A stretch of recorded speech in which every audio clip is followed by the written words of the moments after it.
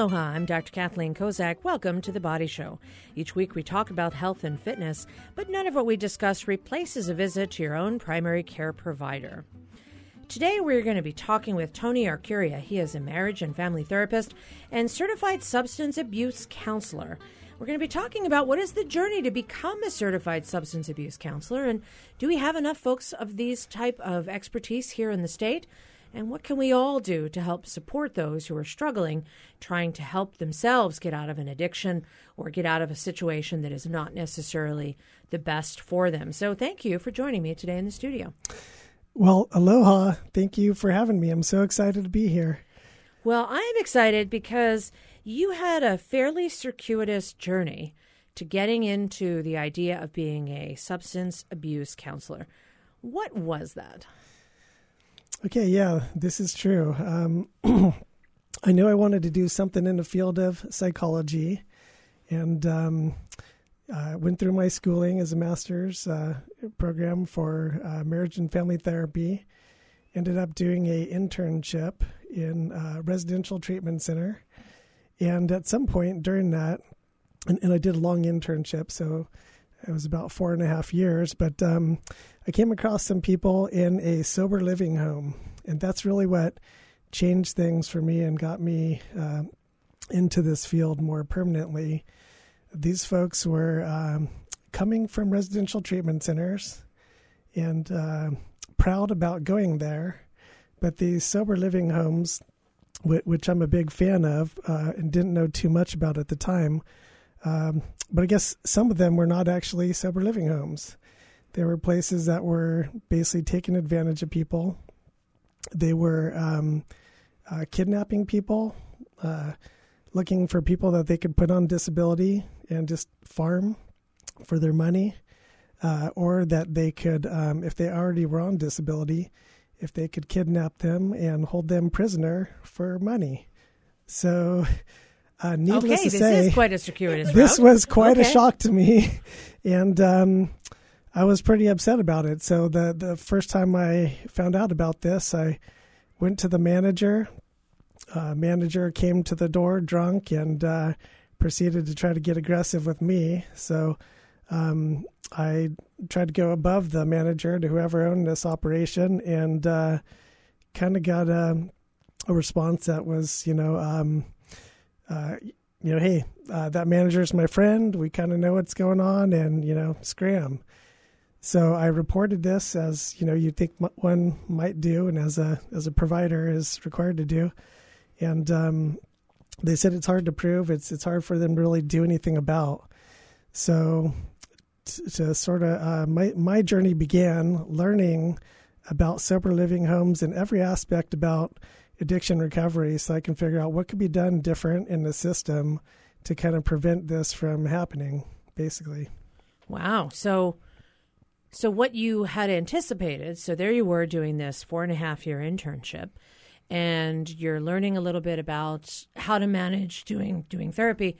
And so you happen to be assigned to a sober living home. And so it sounds like what might normally happen, someone would go into residential treatment, and after they have gotten to a point where they're ready to leave this residence, then they want to go into some place that is supposed to help support them on their journey.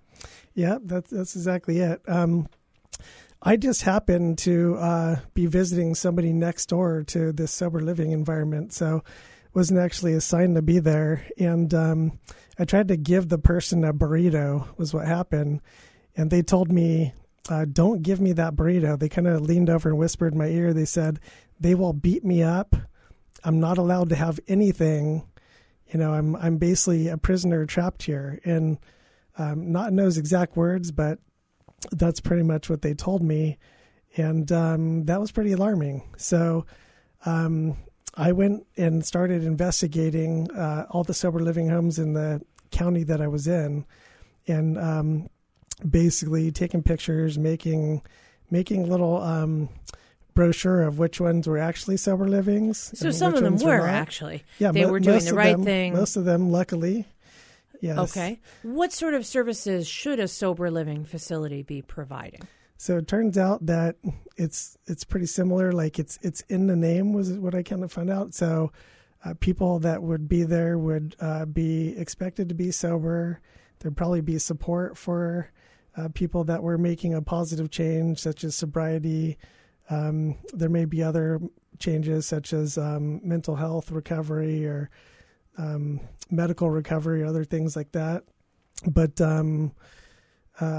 usually there's some sort of a rule, and people may have a lapse or relapse, but if somebody is drinking or using, that would be addressed somehow, and it wouldn't be necessarily overlooked, or it wouldn't be a household where people would be using, drinking.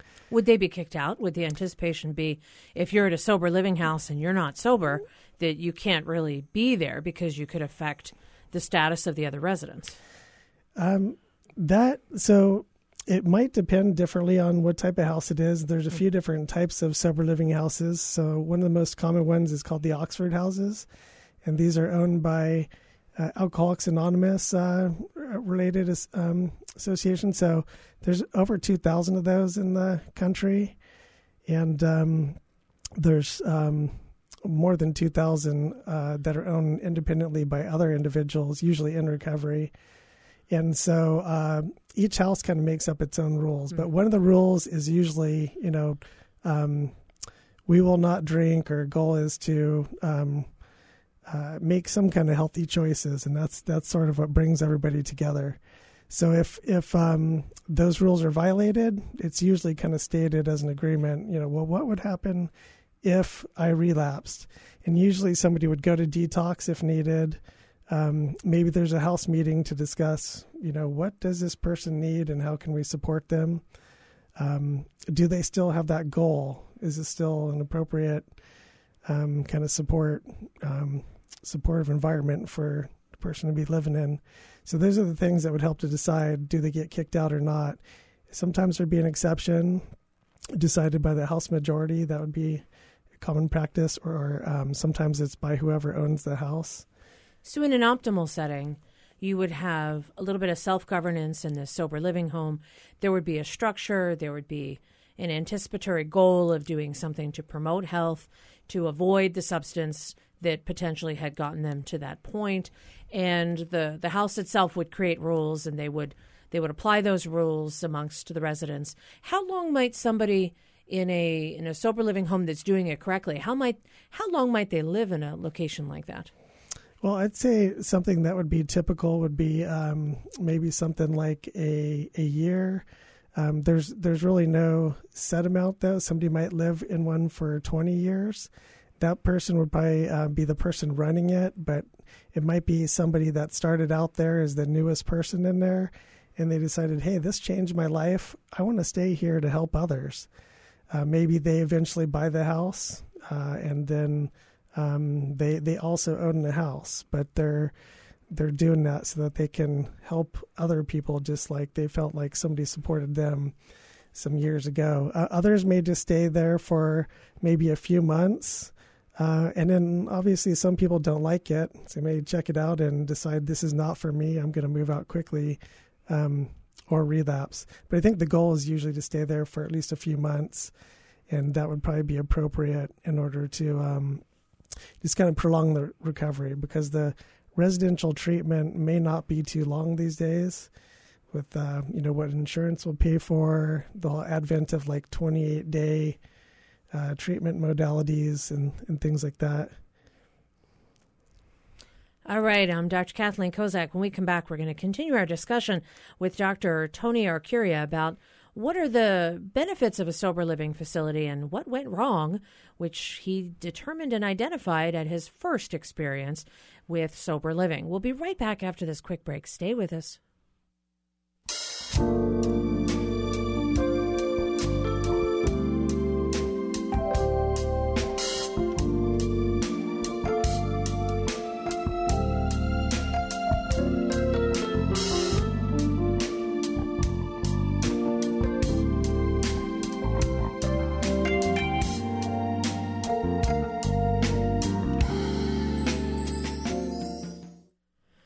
Welcome back to The Body Show. I'm Dr. Kathleen Kozak, and today I have Tony Arcuria here in the studio. He is a marriage and family therapist and certified substance abuse counselor, and he's sharing with us his story of how he got into wanting to be a certified substance abuse counselor. It started off with a fairly shocking entry into the world of sober living houses, identifying that sometimes things are not going the way they're supposed to, and that sort of spurred on your journey to learn more about how it should take place.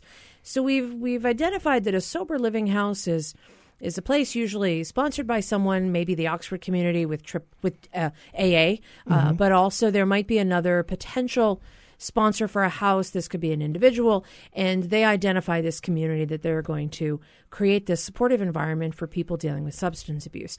That's when it works correctly. And someone might live there for a few months, for a year, for 20 years, with the idea that they may transition back into society, not on the substance for which they were originally admitted to rehab for. So that's when it works well. That's exactly right. Now, you identified that you found where it didn't work well, and there were some really untoward policies that were going on at the places that you were investigating. You mentioned it's not, most facilities are doing it correctly, but it's not so uncommon that you didn't come across this. When you look at the over 2,000 or so facilities out there today, if not more, how many do you think are pretty legit doing things the way they should? I think most of them are good. Luckily, most of them are good. But there are some, and this comes up in some different areas, and oftentimes some of these places will be on the news. Maybe somebody had good intentions, or maybe somebody wanted to make money, and a person can maybe have both good intentions and want to make money. But also maybe just people on either of those sides don't know how to basically have a environment that's therapeutic, regardless of their intentions. So I think that maybe is, or at least especially then, was one of the problems. There's some agencies that have kind of started up since. But back when this was going on, what we had found is that there were some agencies that were supporting the kind of like advocating for sober living homes, which is needed because these are very helpful services. But there wasn't so much in the way of what if one of these sober living homes is not doing what it's supposed to, or what you think it was supposed to. Like a lack of oversight. A lack of oversight, right. So as it turns out, and there's been legal battles all across the country, some of these going up to like $350 million per lawsuit, where a city tries to close one down, and then it's determined that people are allowed to form their own kind of household, right? And people could be blood relatives, could be people joining together in recovery. So what right does the city have to close it down? So as it turns out, legally they're allowed to be there so long as they're following the law. Now, what I came to find out is that it seemed that there are most of these sober living homes, they're doing a good job. It's helpful for people. So my thinking is that the best way to help people find these would be to just kind of get the word out there, to help educate what is a sober living home versus some other kind of an environment that doesn't seem conducive to sobriety, much less to most people's wellness and happiness, right? Being a prisoner is not too pleasant of a situation. So, but not everybody really knows what to look for. That kind of information was hard for people to find. There's flyers out there, but there wasn't really a website per se, or there were a few, but that was the kind of thing that I came to learn. People need to know what kind of services are out there. They need to know the difference between a sober living environment and a halfway house. Halfway house is something for people that are coming out of jail or prison, and they're integrating back into the environment. But they may also be in recovery, or they may not. There's also homes, transitional living for all sorts of reasons. There's behavioral health or mental health oriented transitional living, group homes. But these may or may not be sobriety based. So there's just so many different kinds of transitional living homes out there. And a person that needs a particular service needs to know, how do I find the kind of environment that's for me? Since these are just households that are out there. Somebody says, hey, come over, you can live in my house. How do you know if they're safe? How do you know what it looks like inside the house? So what do you tell people who you're their substance abuse counselor? What are some of the distinguishing ways that they can identify if the community that they're looking for has a good reputation and is going to provide them the services that they need to rehabilitate, or kind of has some issues that are suspect? So how would you identify? You said there are certain criteria that people could look out for. Well, what are those?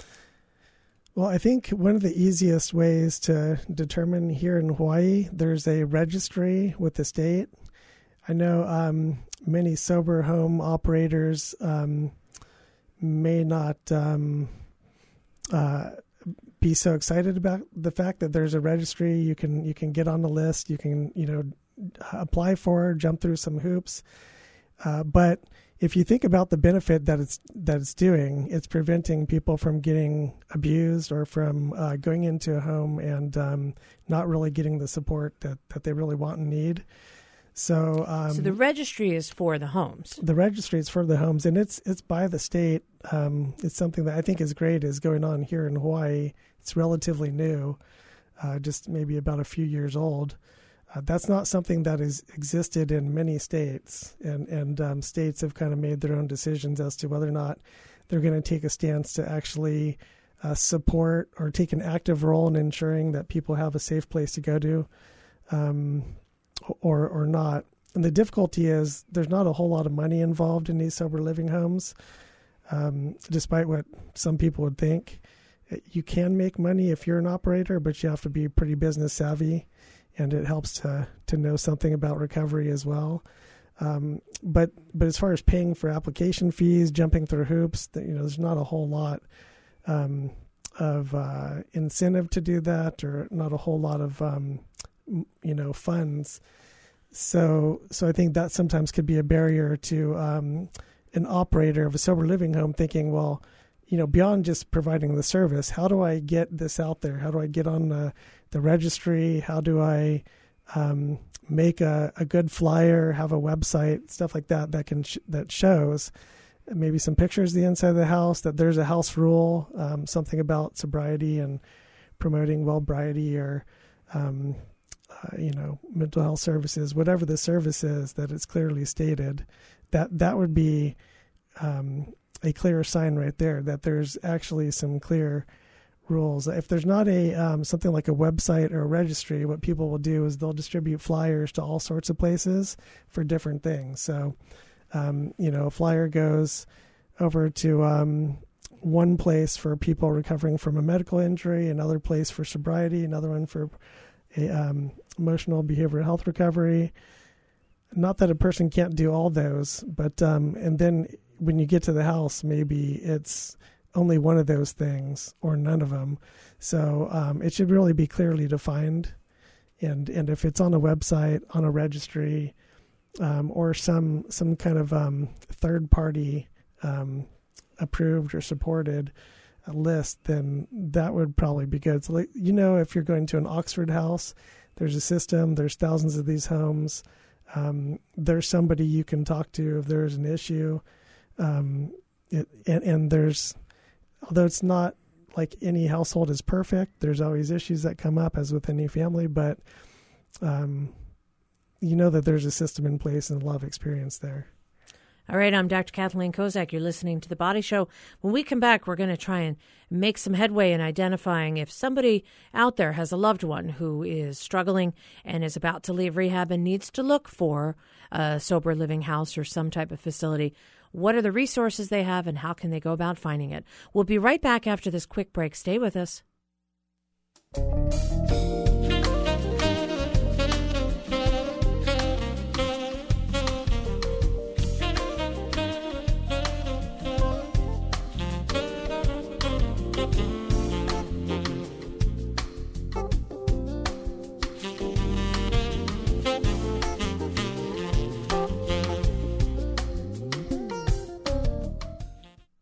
Welcome back to The Body Show. I'm Dr. Kathleen Kozak, and today we're talking about substance abuse and how to address that, and what are some of the different residential available treatment centers that might help folks once they leave rehab so that they can help continue along their journey to sobriety. I'm talking with Tony Arcuria. He is a marriage and family therapist, certified substance abuse counselor. And right before the break, we were talking a little bit about how do you identify if a sober living facility or any facility has the services you need? So you mentioned Hawaii is unique. We have a registry, and that registry is available for someone who's looking for a location to be. So in that case, I often think, boy, you have somebody who's just recently become sober from a substance.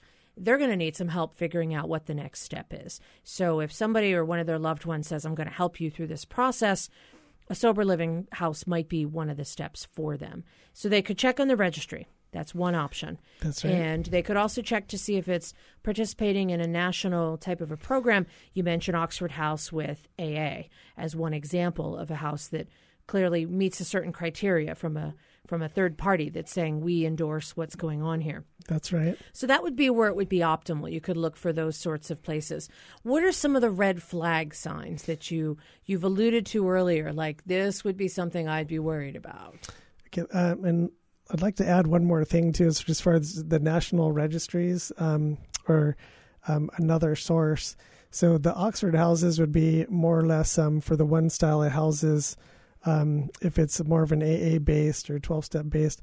But there's an organization called National Association of Recovery Residences, and that would be another website somebody can go to and find out if the sober living home that they're living in is a part of that organization. That's something that has thousands of sober living homes, over 4,000. I'm sure much more than that, but So another resource. You could go locally. You could take a look at Oxford House. You could take a look at the National Association of Recovery Residences. Yep. So if you take a look at some of those different areas, you might find a place that would be ideal for the duration of living, for a few months to a year to several years. Is this something that is covered through insurance? Do you pay privately for this? Is this something where you would pay rent to this house just like you might pay rent to an apartment? How is it funded? It's often paid just out of pocket. Okay. There have been few studies that were done. In fact, I was part of a call where we were talking East Coast to West Coast, and we were looking for studies on sober living. We found 2 at the time, and there was quite a lot of effort that was put into looking for legitimate studies, the evidence-based that were showing that sober living homes have a positive or negative effect. What is the effects? Qualitatively, we know that they're effective. I've also ended up starting some sober living homes in the past myself as well, and started a sober living home certification business in the past. I no longer have that. It's been merged into another company that helps to do that kind of, service in California. But so at the time, we were talking with other organizations that did the same thing, and identified that there's a need. And now there's some more studies being done. But because of the lack of studies, insurance companies often are not paying. Now, Kaiser in some areas will pay. It's not a national thing. I haven't heard of them paying here in Hawaii yet, although it would be great if they or somebody else would do so, and it would save them a lot of money. That's what we find is that sober living home is basically a very cost-effective way. Especially somebody may do 30 days of residential treatment, and then they may do 3 months of the sober living. That's going to be a lot more cost-effective than doing just 2 months of residential treatment and then just dropping off and not having that supportive living environment to live in. So it sounds like financially this is definitely a good model to try and help support, because this could help people to really kick a substance abuse habit long term, which will help them to get a job and work on supporting themselves and supporting families, et cetera. So it certainly has a good idea and basis for which we want to promote it. Now, those are the types of ways you can find out if this particular sober living facility is going to be helpful for someone. The red flags, the things that you would just say, oh, if I heard this, I would be worried. Right. So what kind of things are red flags? Well, first of all, if people are, drinking or using, if it's stated that it's a sober living environment. And nobody's sober. That's a red flag. That's a red flag. Okay. Probably what you're going to find in places that are not actually sober living environments, but they advertise as so, is that there's really no rules. It doesn't say something like some positive message about sobriety or something like that in any kind of disclosure before you enter. You didn't sign anything, because there usually is a signed agreement, like a house rules. And those rules actually have held up in court. There's one case I heard of that it was actually written on a napkin that, we all agree to be sober here. The person relapsed and then was, kicked out of the house, and that went to court, and that was upheld in court. So if there's no agreement signed, there's no positive message about sobriety, people are not talking about sobriety or recovery in any way, shape, or form, that would be a red flag for sure. I would look for those things before moving in. I've heard of some situations that were pretty dangerous. Like a person got an address that was just very far out and, away from any telephones or any transportation, and dropped off in a dangerous area, right? What's a dangerous area? Basically, anywhere you wouldn't feel safe. An area where you don't know where you are, okay. And it's difficult to answer, to get to a phone or transportation. That's what I'm referring to in this case is dangerous. But so you'd want to know the location, where it is, and usually somebody will show you or tell you a little bit about the house and what it's like, who lives there, what the environment's like. If you don't get any information and it's just like, here's an address, show up here, or we're just going to pick you up, that's really something that you may want to ask some questions about the place before you actually get in the car alone with somebody and drive, because unfortunately people have used this as a way to take advantage of people, put them on disability and keep them prisoner for a paycheck. And that's the kind of thing that I'd basically dedicated a lot of time in my life to try to, prevent or discourage. Wow. Well, certainly the story of why you went into this field seems to have inspired you to look really carefully at the different types of facilities and to help make sure that a facility that you would refer someone to does meet some of those criteria. They don't have those worrisome red flags, because you really put time and effort to make sure that's the case. All right, I want to thank you for joining us today on The Body Show. That's Tony Arcuria, marriage and family therapist, certified substance abuse counselor.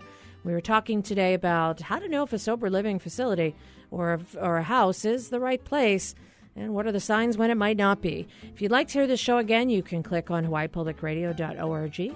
Follow the links to The Body Show. You can also find us on the HPR app. Our engineer is David Chong. I'm Dr. Kathleen Kozak. We'll see you next week right here on The Body Show. We'll see you then.